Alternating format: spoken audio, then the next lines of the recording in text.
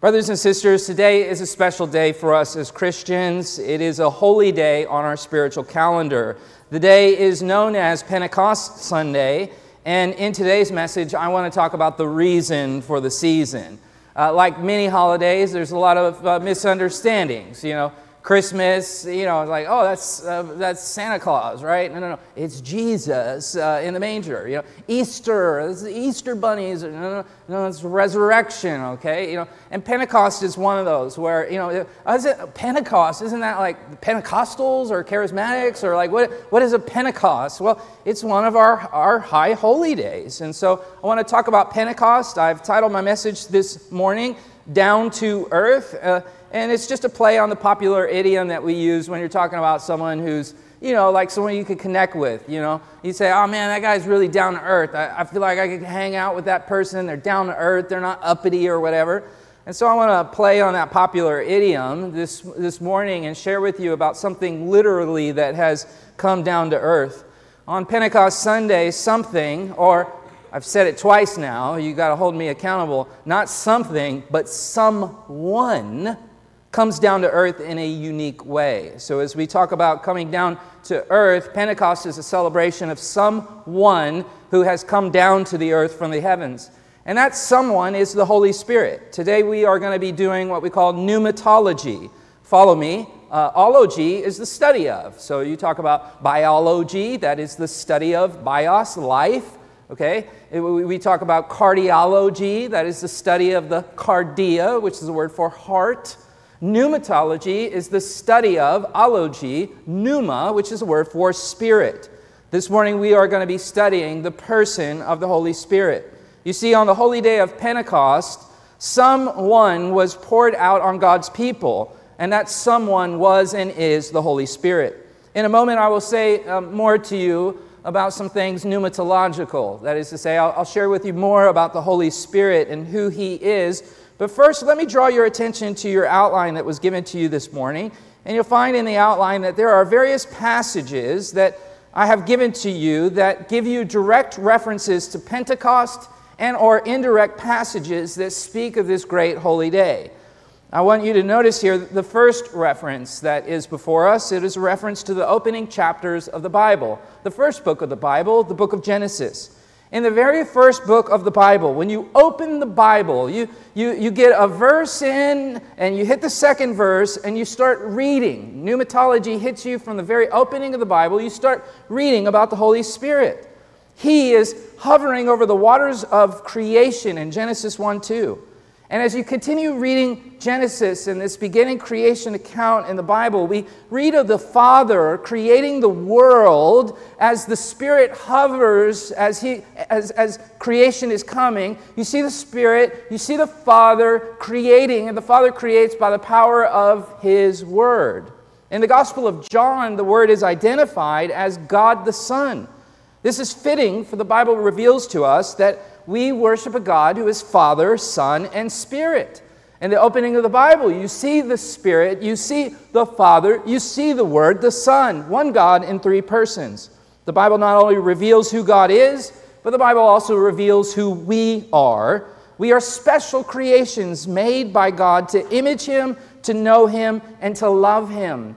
That said, as you continue in the opening chapters of the book of Genesis, you see that His love was rejected by us. It is an account of unrequited love. Humanity rebels against God. Humanity made in the image of God turns to worship other images and turns their back on God. God being a gracious and loving God, God being an all-knowing God, God being a providential and sovereign God, has a plan to save humanity from this rebellion. And that plan involves this triune God. For you see, the Father is going to send the Son into the creation. The Son, who is eternal God with the Father, will become one of the members of the rebellion. That is to say, He'll become a full human. He will live among them. He will die at their hands as a sacrifice for their sins. And then the Son will ascend into the heavens, risen from the dead, and He will, on the day of Pentecost, send the Spirit into the world. Okay, so this is who God is, the one God who's Father, Son, and Spirit. This is what Pentecost is, the day when the Son sends the Spirit into the world as a part of this plan of rescuing members of a rebel army and taking those who have rejected his love and pouring his love into them by the Spirit. So you have the passages in front of you. Now what I'm going to do in this message is I'm going to weave these passages together to make some generalized points about pneumatology and the day of Pentecost. Would you please open your Bibles and find your way to the book of Acts? The book of Acts is found in the Second Testament, the New Testament, after the Hebrew Bible. And I want to begin by taking us into the book of Acts and seeing the account of Jesus ascending into heaven and then the Spirit coming out of heaven to his people. Now, the first point that I have for your outlines is review, because I'm going to be picking up where we left off last week, so I want to do a little review in case you weren't here. The book of Acts is a part of a two-volume saga. The author of the book of Acts is the historical figure Luke, and Luke wrote the Gospel of Luke and the book of Acts as a two-part series, a saga. The first volume, the Gospel of Luke, involves the life and ministry of Jesus. As Jesus concludes things, he's made his disciples, he's died on the cross for them, he's risen from the dead, he ascends into heaven, and he sends his disciples to go into the world and make disciples as he had modeled for them. The book of Acts overlaps with that by recounting the ascension of Jesus, the sending of the Spirit, and then we get to see what Jesus did in the Gospel of Luke. We get to see his disciples do that in the book of Acts. So the book of Acts is like an origins account for the church of Jesus Christ.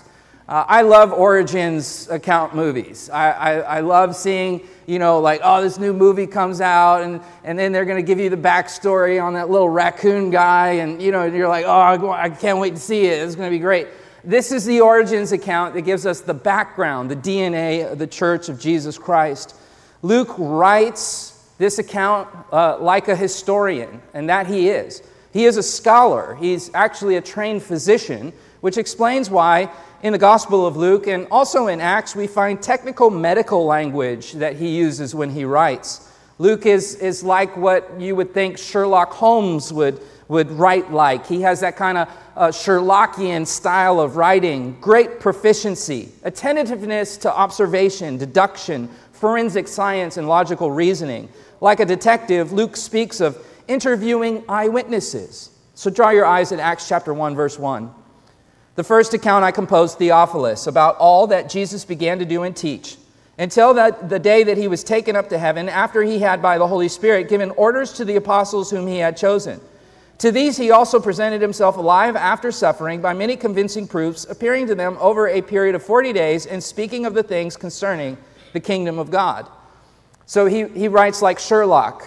He has a mind that is set on investigation. He's talking to those who were there. He's interviewing. He's comparing notes. He's correlating it all together.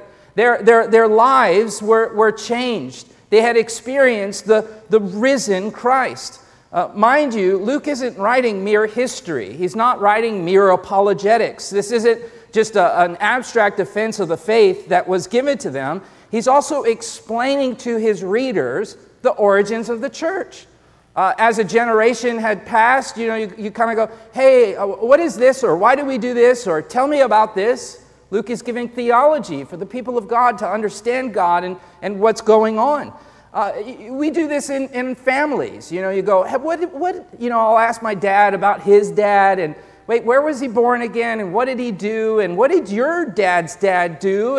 And you gather that information because it can be lost. And so you want to share that with the next generation. Luke is giving theology for the next generation to understand, and through this account, we're able to understand. So as we talk about Pentecost and go, what's Pentecost about? Thank God for Luke, because Luke unpacks it for us, and God's Word unpacks it for us. Speaking of God's Word, let's return to the text. Draw your eyes at verse 4. Gathering them together, he commanded them not to leave Jerusalem, but to wait for what the Father had promised, which, he said, you have heard of from me. For John baptized with water, but you will be baptized with the Holy Spirit not many days from now. So when they had come together, they were asking him, Lord, is it at this time that you're going to hook up the kingdom for Israel? And he said to them, it's not for you to know the times and the epochs that the Father has fixed by his own authority, but you will receive power when the Holy Spirit has come upon you. And you will be my witnesses both in Jerusalem and in Judea and Samaria and even to the remotest parts of the earth. And as he said these things, he was lifted up. And they were looking on the cloud, and he's out of their sight, and they're gazing intently into the sky. And two men in white clothing stood beside them, and they said, "Men of Galilee, why do you stand looking into the sky? This Jesus, who has been taken up from you into heaven, will come in just the same way as you have watched him go into heaven." This is an amazing text. It records the ascension of our Lord, which we studied last Sunday because it was Ascension Sunday, another holy day in our calendar. It records our risen Lord who conquered sin on the cross of Calvary, conquered death in the resurrection, and now ascends up into the heavens to pour out his Spirit to carry his church until he tarries when he returns. So this Sunday is a special day. It's Pentecost Sunday. It's tied to this historic day that we're going to read about in a moment in the second chapter of Acts when the Spirit was first poured out, when he, the Spirit, had come to the church. Last Sunday, Ascension Sunday, you want to put these together. Ascension and the coming of the Spirit belong together. If you missed last Sunday, do go online and check it out. You can listen to today's message and totally track and follow and what have you, but you want to have Ascension in mind as you have Pentecost in mind. What Good Friday is to Easter, Ascension Sunday is to Pentecost Sunday. They go together. Without the death of Christ in Good Friday, there would be no body to rise on Easter or Resurrection Sunday. And so too, without the ascension of the Christ, there would be no outpouring of the Spirit. Recall in John 16, a passage that I showed you last week, this on the lips of our Lord. Listen to our Lord speak, John 16:7. I'll put it in front of you. Jesus said, "I tell you the truth. It is to your advantage that I go away. For if I do not go away, the Helper," speaking of the Spirit, "will not come to you. But if I go, I will send him, the Spirit, to you." So before Jesus ascended, he reminded his disciples of the ministry of the Spirit. And this is what we just read in Acts 1, didn't we? He gets them together and he reminds them of the ministry of the Spirit. They were asking eschatological questions about the kingdom of God and the fulfillment of the covenants to Israel. And he moves them from eschatology and Israelology to pneumatology. Let's talk about the Spirit. Draw your eyes to the text, verse 4. Look at it. Gathering them together. Wait for what the Father has promised. Verse 5. John baptized with water, but you will be baptized with the Holy Spirit not many days from now. Verse 8, you will receive power when the Holy Spirit has come upon you. Not many days from now. Well, when the day had come, it was the day of Pentecost, and that's what we're celebrating today. The day when the Spirit was poured out on the people. They were there that day, baptized in the Holy Spirit. Now, what does that mean, baptized in the Holy Spirit? Maybe you've seen water baptisms in the church or whatever. You go, is that water baptism? No, it's not water baptism. This is Spirit baptism. In the original text, Luke uses a really interesting word, baptiste sesthe. Baptiste sesthe. This word is a verb. Okay, so when you go to the lexicon, the dictionary for a foreign language, and you want to find this word, you got to look up the word baptizo. And when you look up the word baptizo, you'll see that it has a very simple definition. Baptizo just means putting something under a substance, like water, or oil, or you put something, you immerse something, you plunge something into something. That's what we call baptizo. In the Jewish culture of Jesus' day, the Hebrews had a different word, because that's a Greek word. They would have used the Jewish word, which is mikvah. Even to this day, in Jewish culture, it is a culture and a religion that practices mikvah, or in the plural, mikvaot. Ceremonial washings. You mikvah, you baptizo, you go down into water, and water serves as a symbol in Jewish culture for cleansing. It serves as a symbol in Jewish culture for conversion. People would regularly undergo baptizo or mikvah as symbols of cleansing and symbols of conversion. Gentiles who were outside of the covenant of Israel, if they wanted to worship the God of Israel, they would go down to the river Jordan where they would be baptizoed. They would go into the water and come out of the water as a symbol that they were in union with God. Culturally, we use rings to symbolize when we are in covenant with someone in marriage. The ring isn't what makes me married, it is a symbol of it. So to mikvah, water mikvah, is just a symbol that God has done something in me that I want to publicly proclaim. Baptizo, mikvah, water. Now there's something different, though, that is going to take place in this case, because you're not going to be immersed in water. Jesus says, hey guys, you're going to be immersed in the Holy Spirit. Not a substance, a person. You are going to be plunged into pneuma. So again, the word just means plunging, it means immersion. Additionally, in Jesus' day, it could be used metaphorically to speak of an experience. We sometimes talk about, oh man, he really jumped into that or whatever. We use it colloquially to describe when someone is all in. You jumped in, you took the dive. That is to say that you're all in. You're not flighty, you're committed, you're all in.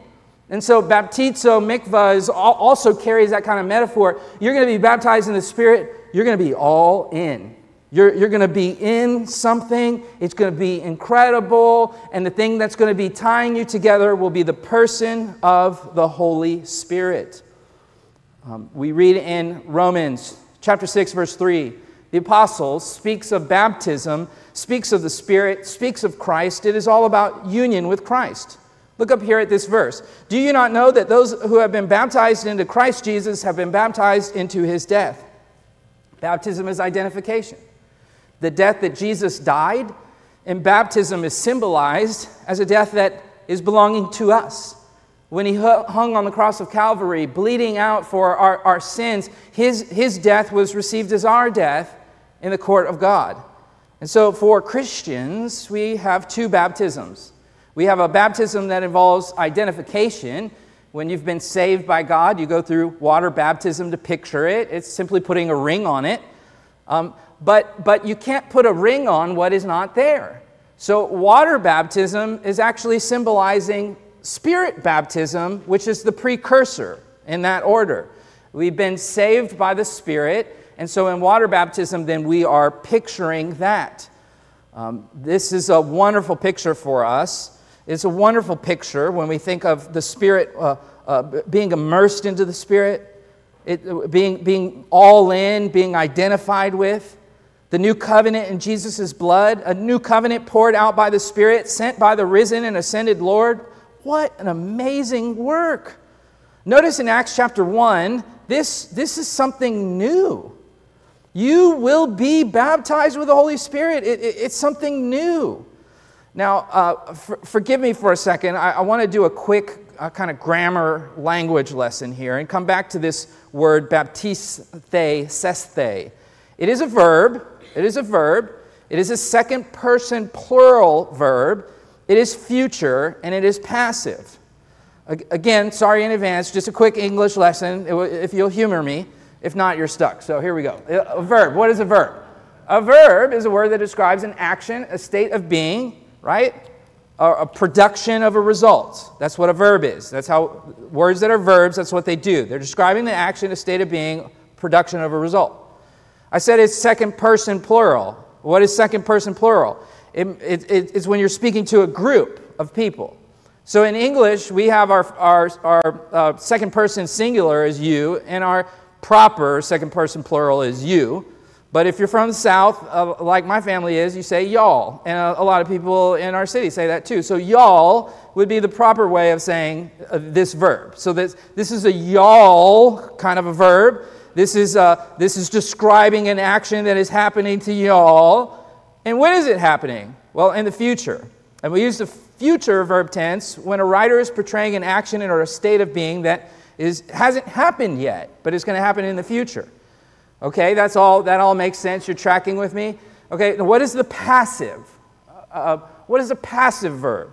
Well, it is the grammatical voice that signifies that the subject is being acted upon, i.e., that is, the subject is the receiver of the verbal action. A verb in the passive voice with God as the stated or implied agent is often referred to as the divine passive.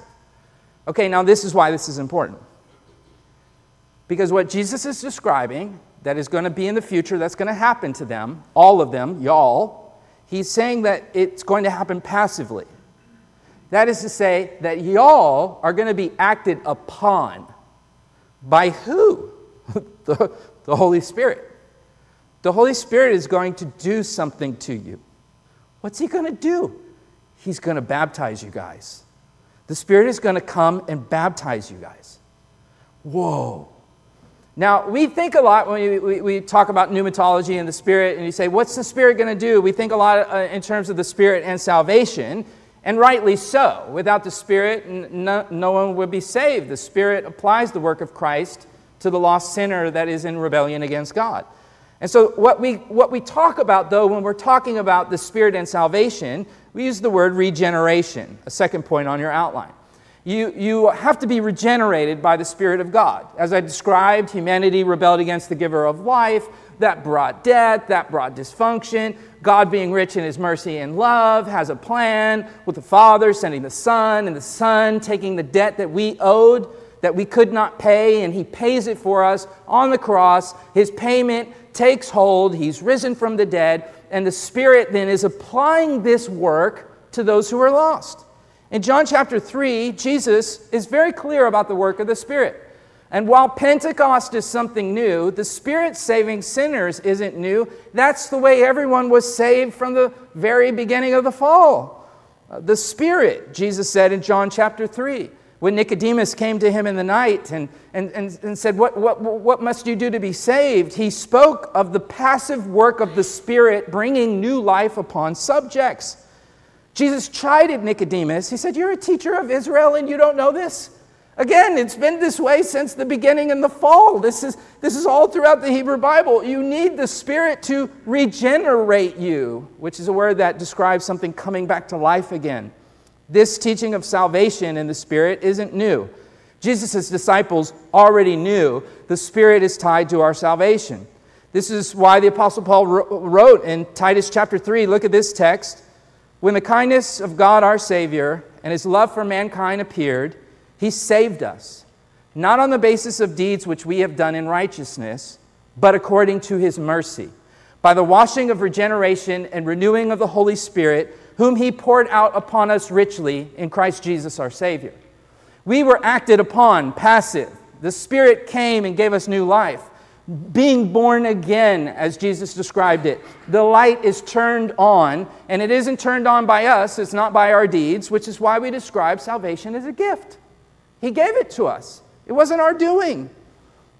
This is good news, because if it was our doing, then we would have to maintain it. And surely we would all lose our salvation. But it's a gift that is given. And more than a gift that we hold in our hands, this gift isn't something we hold in our hands. It's been done to us so that we will never lose this. You can't undo the work of regeneration. So then, the Spirit and salvation. Yes, if you're saved, it's because the Spirit, Titus 3, John 3, the Spirit gave you new life. Okay, but what Jesus is describing in Pentecost, this is something new. They're already saved. They already have the Spirit who's been at work in the disciples, and they've been saved, but now there's something new happening. What is it? By the Spirit, Christ is building a remnant for the earth. A remnant is a people that have been left in a particular area to do a specific work, and that is what the church has been called to do. And this is where the new thing that comes in Pentecost comes in. What exactly is new about the work of the Spirit in Pentecost? Well, with the body of Christ, Christ's physical body ascending into heaven, in God's providence and his plan of redemption, the physical body of Christ ascends into heaven. Now in Pentecost, when the Spirit comes down, follow me, God is making a new body of Christ as a remnant in the earth. A spiritual body, the church, that is to image his physical body that died, that is resurrected, that is ascended. We are the body of Christ. Look up here. Keep your Bibles open to Acts. Look up here at 1 Corinthians chapter 12, verse 11, through 13. But one and the same Spirit works all these things, distributing to each one individually as he wills. For even as the body is one and yet has many members, and all the members of the body, though they are many, are one body, so also is Christ. For by one Spirit we were all baptized into one body, whether Jews or Greeks, whether slaves or free, and we were all made to drink of one Spirit.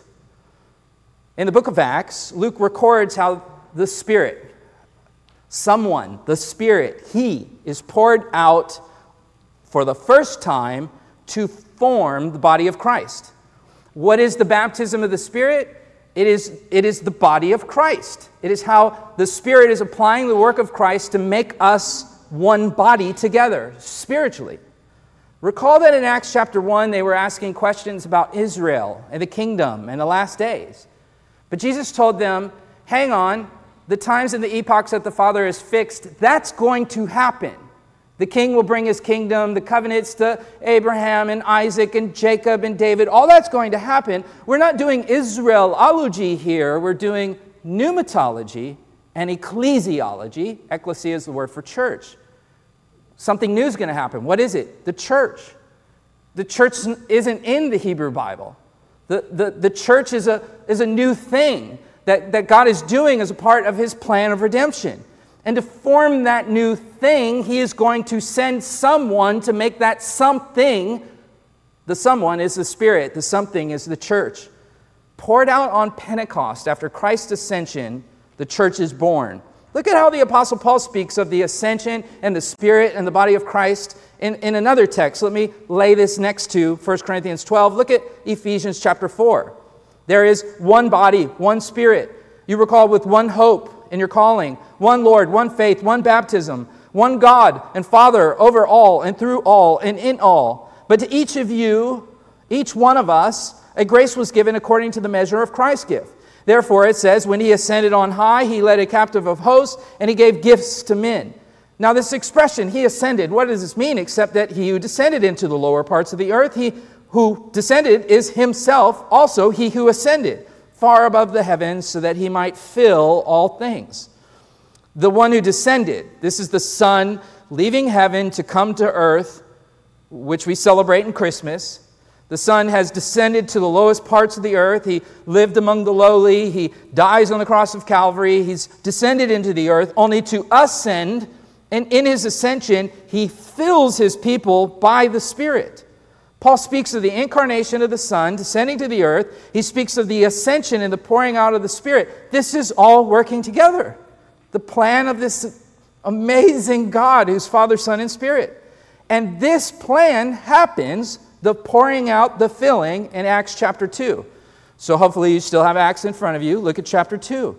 Draw your eyes at the text. Let's look at the opening verses here of chapter 2. It begins, when the day of Pentecost had come, they were all together in one place. But suddenly there came from heaven a noise like a violent and rushing wind, and it filled the whole house where they were sitting. And there appeared to them tongues as of fire, distributing themselves, and they rested on each one of them, and they were all filled with the Holy Spirit. Pentecost. Spirit comes. Jesus has been talking to His disciples about this. I'm going to go. I'm going to send another. It's going to be bomb.com. It's going to be great. It's better that I go. I'm going to send Him. He's going to do amazing things. It's going to be great. Now it comes. He comes. And they're filled with Him.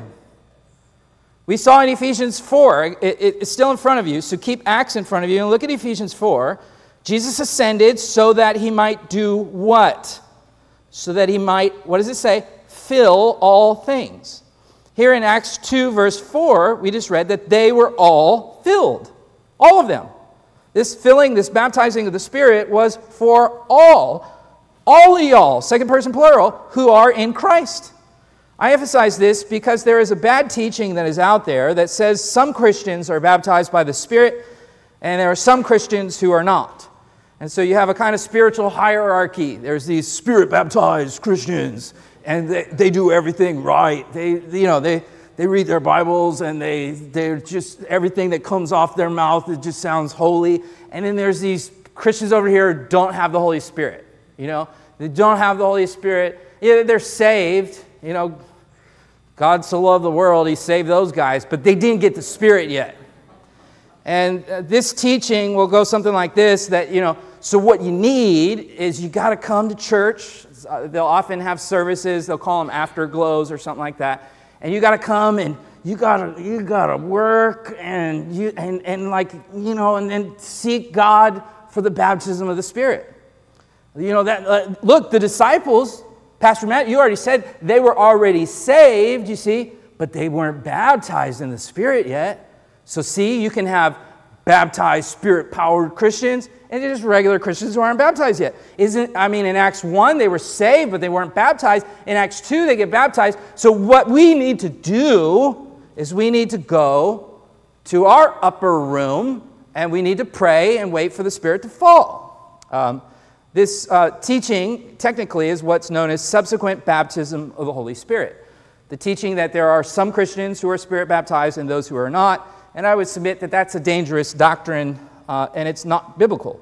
The problem with it is, one, you're missing that this is a unique moment in history. This is not a repeated event. This is the book of Acts, a descriptive narrative that's recording what did happen, not what should happen. Jesus told those guys to go wait in the upper room for the Spirit to come. He didn't tell us to do that, because after what happens in the book of Acts, all who are regenerated by the Spirit are also simultaneously baptized in the Spirit. It happens upon conversion. This, however, is the first time the Spirit was poured out. So prior to this moment, this baptism of the Spirit had never occurred. I showed you, it's a future tense. Now, the filling of the Spirit had occurred. When you're reading the Hebrew Bible in the Old Testament, you'll see that people were filled with the Holy Spirit. Genesis 41:38, Joseph is filled with the Spirit. The artists who build the tabernacle are filled with the Spirit. Numbers 27:18, Joshua is filled with the Spirit. In the book of Judges, we see judges filled with the Spirit. You think of Samson, filled with the Spirit. You think of Israelite kings like Saul and David are said to be filled by the Spirit. You think of David in the Psalms, he cries out, "Don't take your Spirit from me." There's a work of the filling of the Spirit. The work of the filling of the Spirit is not the work of salvation. It is a work of empowerment. And so fillings are done repeatedly, where we seek the work of the Spirit to fill us for fresh works and for walking in holiness and so on and so forth. The point being is that filling happened, but not baptism, prior to Pentecost. That said, notice here in Acts that filling and baptism are used interchangeably. What did Jesus say in Acts 1? You will be baptized in the Spirit. What does Luke say in Acts 2? They were filled with the Spirit. So this shows us that the terms filling of the Spirit and baptizing of the Spirit are terms that are associated with concepts that overlap. And yet at the same extent, while they overlap, there is distinction. Similarly, regeneration is distinct. Follow me. Hang on, follow me. Regeneration, or being born again, is the work of the Spirit in saving the person, bringing them repentance and faith and a new heart.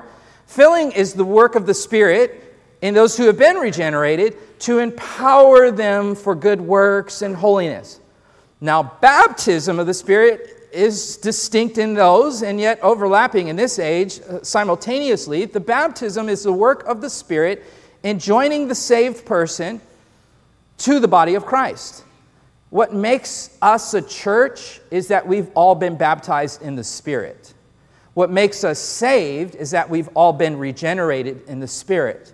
And in this age, God doesn't save people and not attach them to His body. Regeneration and baptism of the Spirit occur simultaneously.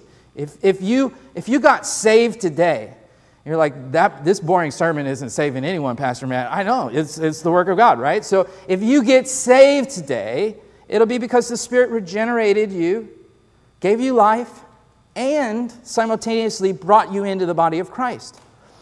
This, however, Pentecost, what we're celebrating today, was the first time that it had ever happened. So it was subsequent the first time it happened. Okay, if we had time to survey the book of Acts, I could show you in the book of Acts saints who are being repeatedly filled with the Spirit. Like Peter is filled with the Spirit here in Acts 2. Acts 4:8, he's said to be filled with the Spirit again. The Apostle Paul commands believers to be filled with the Spirit in Ephesians 5:18. And that tells us that the filling of the Spirit is a synergistic work between humanity and God, between the redeemed and the Redeemer. Synergistic, sin means with. Ergos is a word for work. A synergistic, it's a work that we partner with God in. We have to seek God to be filled by the Spirit. We come to Him, we plead with Him, oh Lord, fill me with your Spirit. David, do not take your Spirit from me. That's a work that we partner with God in, that ultimately the Spirit is going to accomplish, and He uses our petitioning, our laboring, and so on and so forth. But not regeneration, and not baptism. That's not synergistic, it's monergistic. Mono, one, God is the one who does that alone by His grace and by His power. In Acts chapter 2, this is the first time that they're filled, but it won't be the last. However, it is the first time and the only time they are baptized in the Spirit. Prior to this, they had been regenerated, never before baptized. They had been filled with the Spirit, but not like this. Not like this. Having said that, this is where the confusion comes in, and as a teacher in Christ Church, that's my job. I got to clean up the mess and try to help God's people understand this stuff. And so I'm trying to show people, because this subsequent idea messes with a lot of people. I meet Christians who are down and defeated. They look at other Christians and they think, I just don't have the Holy Spirit like them or whatever. You say, no. Look, we are all in the Spirit. The Apostle Paul says in Romans 8:9, look at this verse, that if you don't have the Spirit, you don't belong to God. If anyone doesn't have the Spirit of Christ, Romans 8:9, you don't belong to Him. There's not people who have the Spirit and people who don't have the Spirit. Earlier I gave the language lesson. The you is a second person plural we saw in that text, and also here in Romans 8:9. Y'all have the Spirit. Get it. You have the Spirit, okay? You need to understand that. You have the Spirit. But this work of baptism is a unique work, and that brings us back to that unique work. Let's talk about what that unique work is doing. And that leads us to point 4 on your outline, reconciliation. To reconcile is to have a restored relationship. A relationship that was busted up and broken, two parties that aren't getting along with each other, and all of a sudden they come together, and now they are restored. In salvation, we are restored. We're reconciled to God. Vertically, I'm restored in my relationship with God, but it doesn't just stop with the vertical. Reconciliation involves a horizontal. I'm reconciled to God, and I'm reconciled to my fellow man. And that fellow man is manifest in Christ Church, where you have a people that are reconciled to one another. So a key thing that is missed in the subsequent baptism stuff is that this isn't about an individual experience of you going to an afterglow and you praying into your pillow and crying and trying to speak in tongues or doing whatever to get the Spirit. This isn't an individual experience. This is a group experience. God was doing a group, a y'all kind of thing, to show them their new corporate identity. Look at Acts chapter 2. After this whole Pentecost thing happens, when the Spirit comes, Peter gets up and he starts preaching his little heart out. You look at the text, look at verse 14. Peter's preaching his little heart out. It says, Acts 2:14, look at the text. But Peter, taking a stand with the 11, he raised his voice and he declared to them, "Men of Judea and all you who live in Jerusalem, let this be known to you. Give heed to my words. These men are not drunk as you suppose. It is only the 3rd hour of the day. This is what the prophet spoke of. Joel, verse 17, 18, 19, 20, he quotes this prophecy. It shall be in the last days, God says, I will pour forth my Spirit on all mankind, and your sons and your daughters shall prophesy. Young men shall see visions. Old men shall dream dreams. And even on the slaves, men and women, I will in those days pour forth my Spirit, and they will prophesy. I will pour out my Spirit on everyone, on his people, not like all of humanity, but his chosen people, and this becomes their corporate identity. Sons and daughters are one. Young and old are one. Slave and free are one. Earlier I showed you passage with Paul when he talks about the Spirit. There's neither slave nor free, Jew nor Gentile. We're all one. All the things that divide in the culture are broken down. And the prophecy of Joel foresaw that day. And in Acts chapter 2, they're getting a sip of the cup of that day that ultimately will be realized when Christ returns. But the church is picturing it now. What are we picturing? A corporate identity in the Spirit. As you continue reading in the book of Acts, Luke makes this point by documenting a Pentecost that happens to various ethnic groups. So we have Pentecost here in Acts 2 that happens to the Jewish people. And then in Acts chapter 8, there's not time to survey, but you have a Samaritan Pentecost where the Holy Spirit is poured out on a different ethnic group, the Samaritans. And then in Acts chapter 10, you have another Pentecost. It's a Gentile Pentecost where the Spirit is poured out on the Gentiles. So you have kind of three Pentecosts there. There's another Pentecost I want to show you in Acts 19. So if you would turn from Acts chapter 2 and find your way to the 19th chapter. All of this to say it's a unique time in history. The Spirit is poured out on the Jewish people, the Samaritan people, the Gentile people.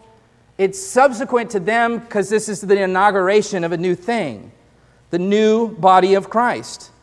What happens on Pentecost, though, is showing, as the Spirit is poured out, that all these different ethnic groups are being made one. And so as they see each group receiving the Spirit, they're given a vivid manifestation with tongues, fire, the rushing winds and everything. Like, this is happening. This is really happening. This is a new revelation to the people. It is worth noting that during the time of Jesus, the Jewish people, when they celebrated Pentecost, they associated it with the giving of the law of Moses on Sinai, which, if you recall from Exodus, involved a fiery theophany with God and Moses and fire and winds. And so here in Acts, where you see rushing winds and fire, it's invoking that biblical image of Exodus and theophany. In Acts 2, we're reading in Acts 2, and we see tongues coming, and people start hearing foreign languages, and you go, what is going on here? This is, if you know your Hebrew Bible well, it's a reversal of the Tower of Babel. So in Genesis 11, if you look up here, you see in Genesis 11, they said, "Come, let us build for ourselves. Come, let us reach up into heaven. Let us make a name for ourselves." In Genesis 11, where languages are confused divinely by God, humanity says, we're going to build this. We're going to go up. In Acts 2, you have a reversal. The languages are brought back together, not by man building up, but by God coming down. Acts, we see a reversal of it. The book of Acts is filled with people who are saying, we've been brought together. Our languages are coming together. And with one voice, we are saying, God is good. And God alone is good. And His name is the name that we lift on high, not our own. Look at the differences here. Look up here. The differences between Pentecost and Babel. You have these, it's a glaring juxtaposition in the text. You have a homogeneous people in Babel that get confused. You have a gathered heterogeneous people. A people who want to make their name great in Babel, but a people in Acts who are going to make Jesus' name great. God comes down in judgment in Babel, but He comes down in blessing in Pentecost. God confused them in His judgment, and now God is unifying them with the pouring out of the Spirit. The people are being made one. We saw this in 1 Corinthians 12. We saw this in Ephesians 4. One body. So the subsequent thing, as we read about it in the book of Acts, is to show the people. The Jewish people received the Spirit. The Samaritans received the Spirit. The Gentiles received the Spirit. We are all drinking from the same cup. So we're all brothers and sisters. I ask you to turn to Acts 19. Draw your eyes at verse 1. There's another group who has a subsequent experience. Again, it's not normative or prescriptive. It's just describing it so that the people would know they were all being made one. Acts 19, verse 1. It happened that while Apollos was at Corinth, we actually read about him in our reading of Scripture today, Paul passed through the upper country and came to Ephesus, and he found some disciples.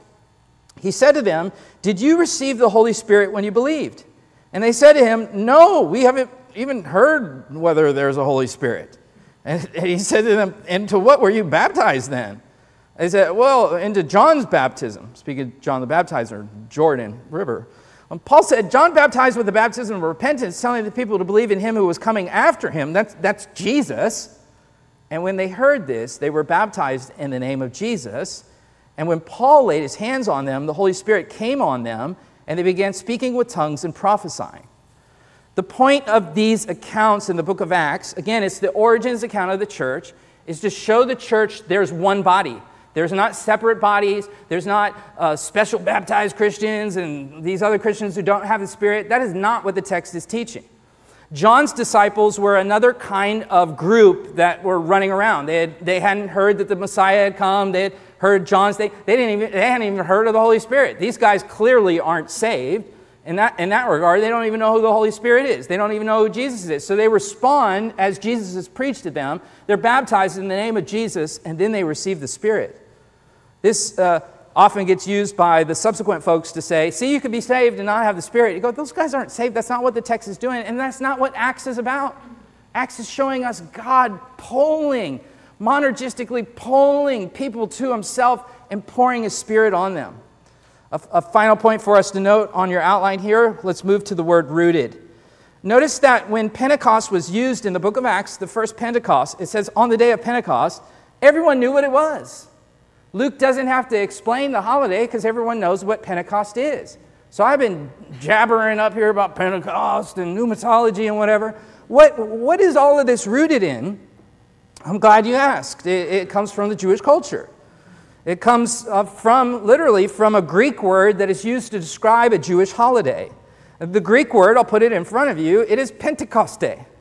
And the Greeks would use this word Pentecoste, and it literally means this, 50th. Why 50?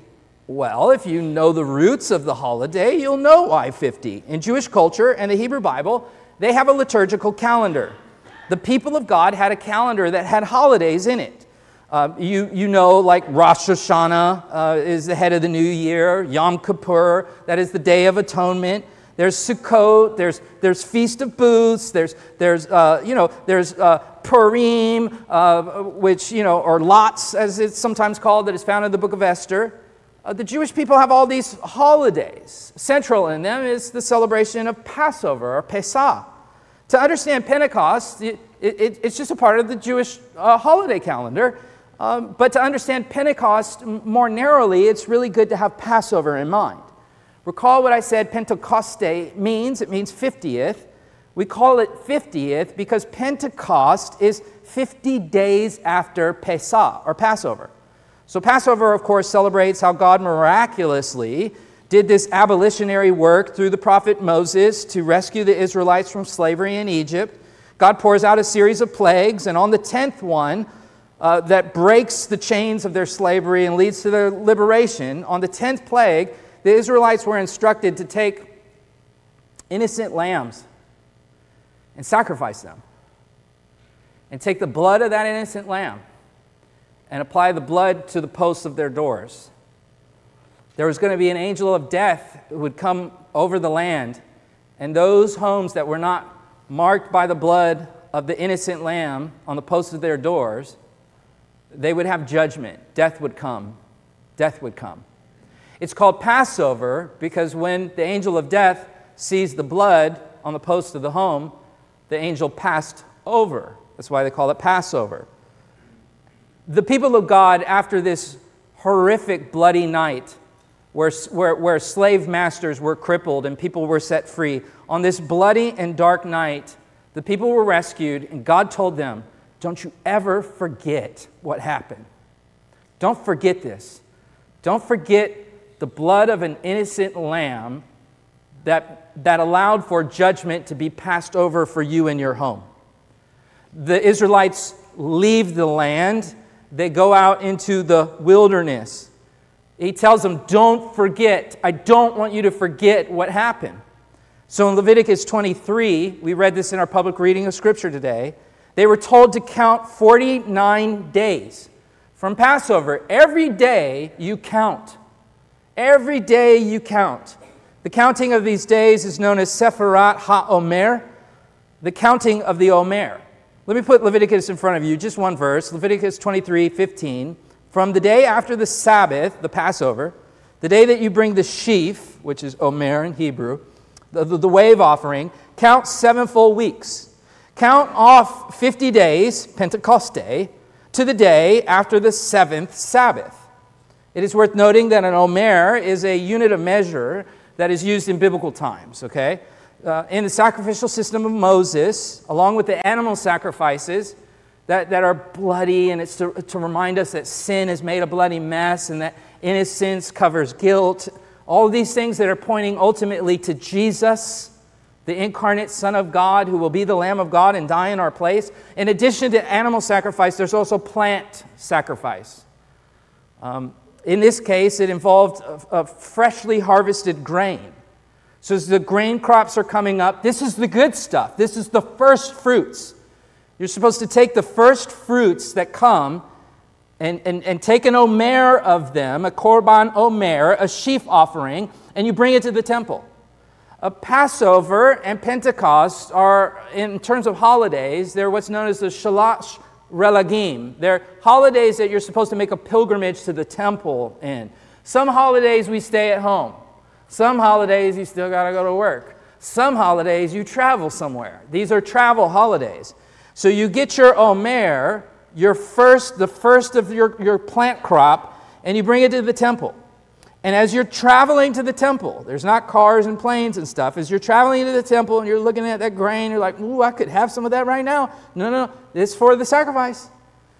You bring it, and every day as you're traveling, you count down the omer every day.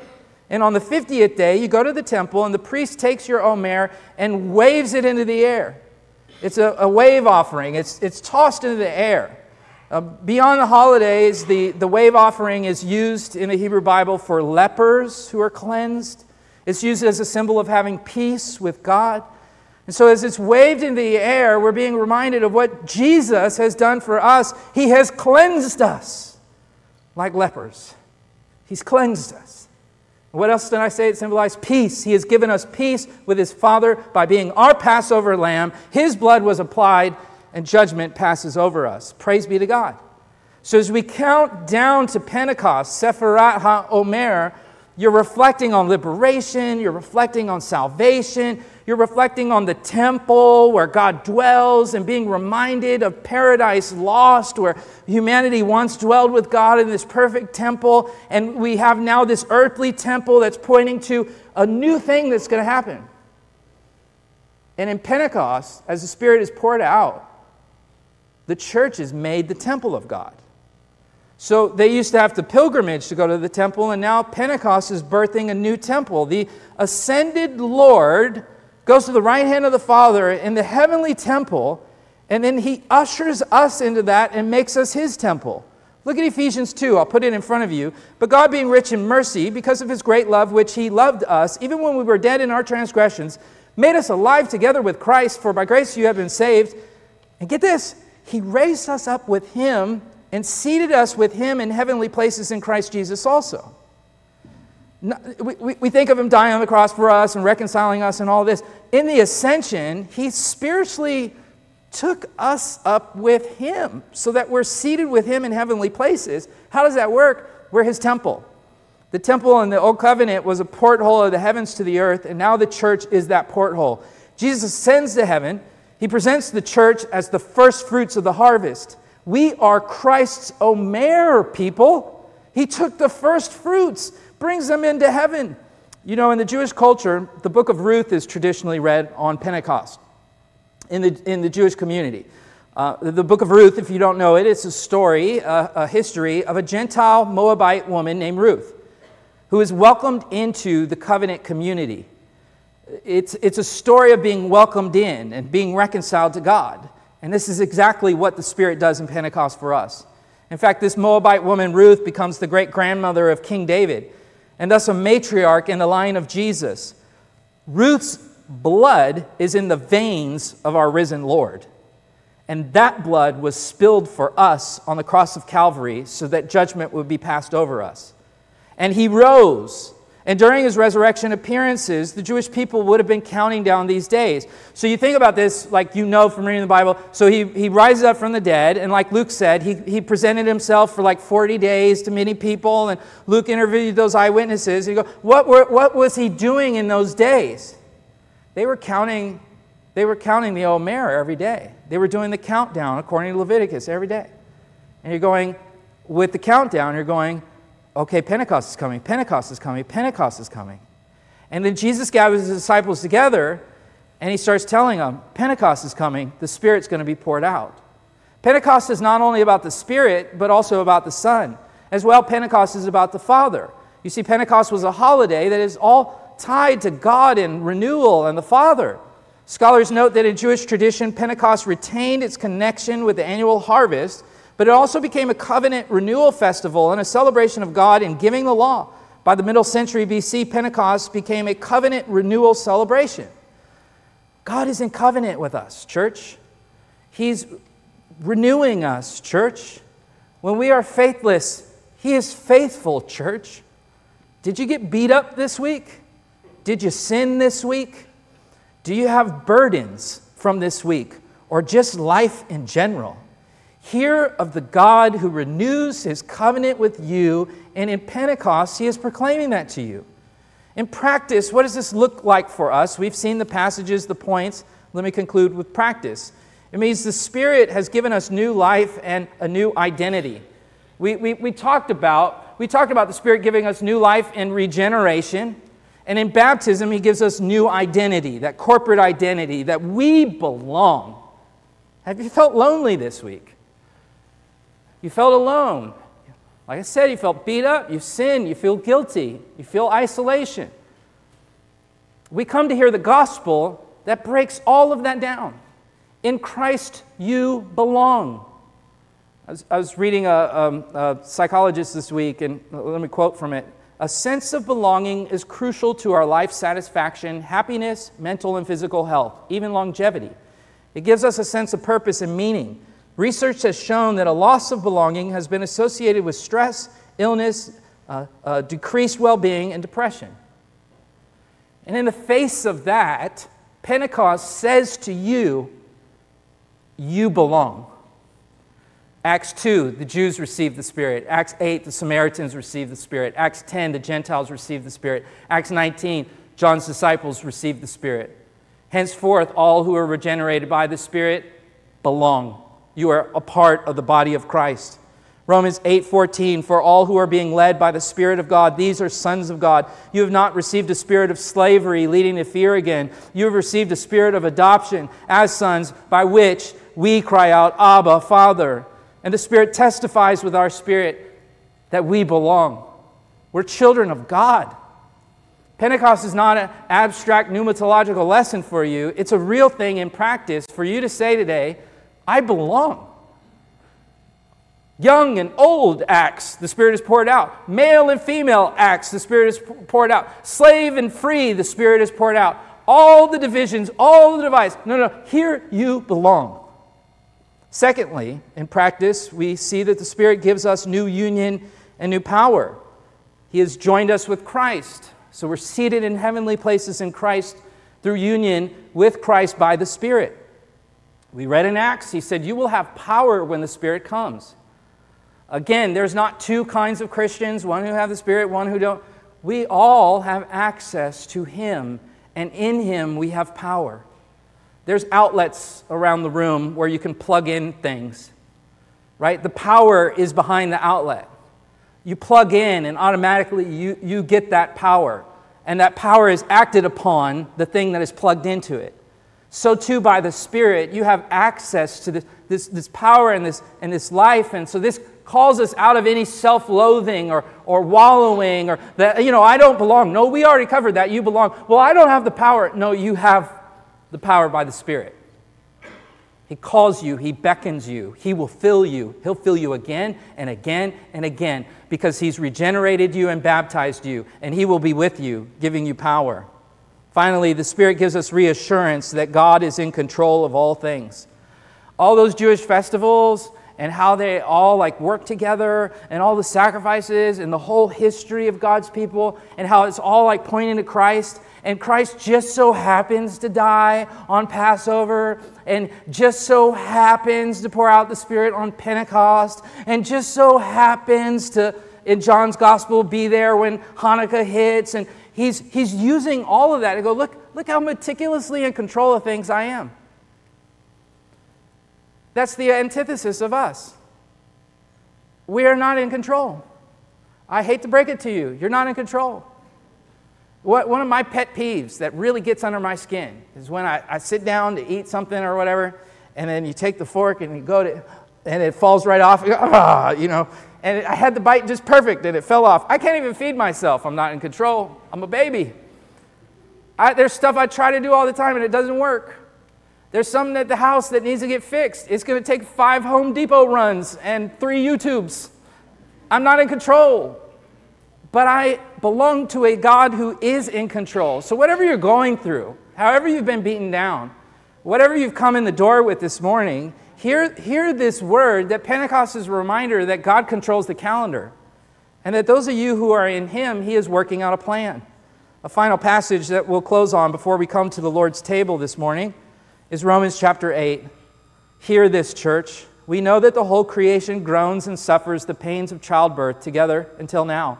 And not only this, but we ourselves, having the first fruits of the Spirit, that's Omer talk, even we ourselves groan within ourselves, getting old, cholesterol's getting high, the blood pressure is not good.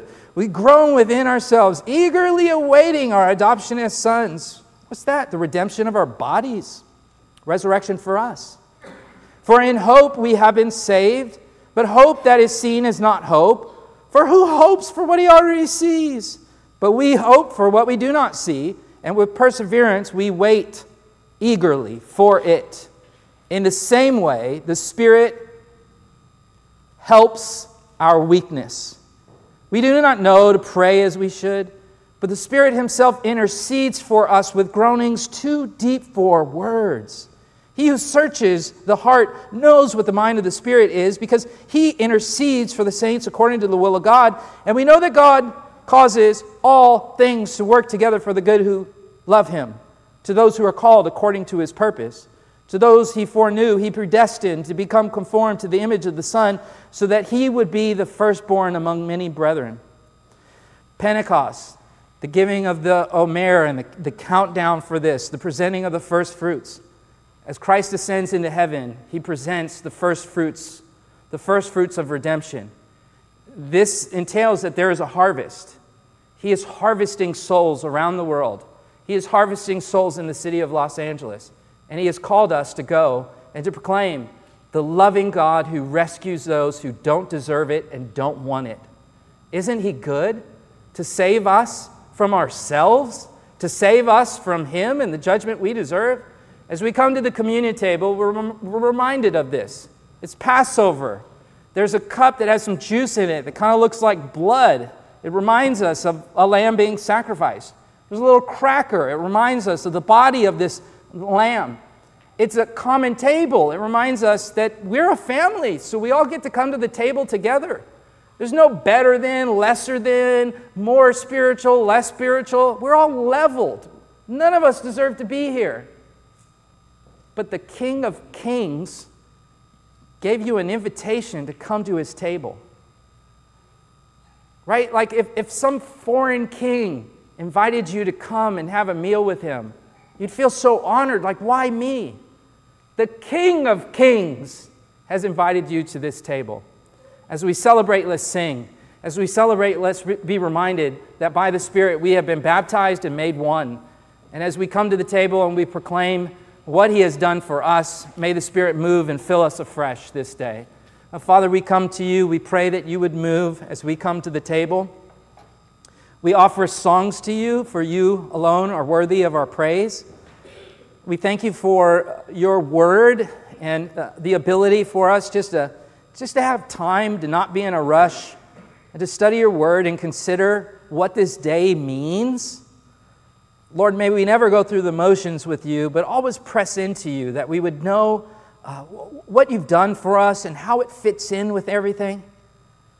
And Lord, for the things that maybe went over heads or wasn't understood, Lord, we're just so thankful that none of that even matters, because Your Spirit is at work in us to conform us to the image of Your Son. We are so thankful, Father, that You sent the Son, and we are so thankful to You, Lord Jesus, that you lived the life that we did not live, and you paid the debt that you did not owe because we owed a debt we could not pay. We come to the table now to picture that debt being paid, a cup that was poured out. And so, Lord, we thank you for that, and we praise you in the name of Jesus. Amen.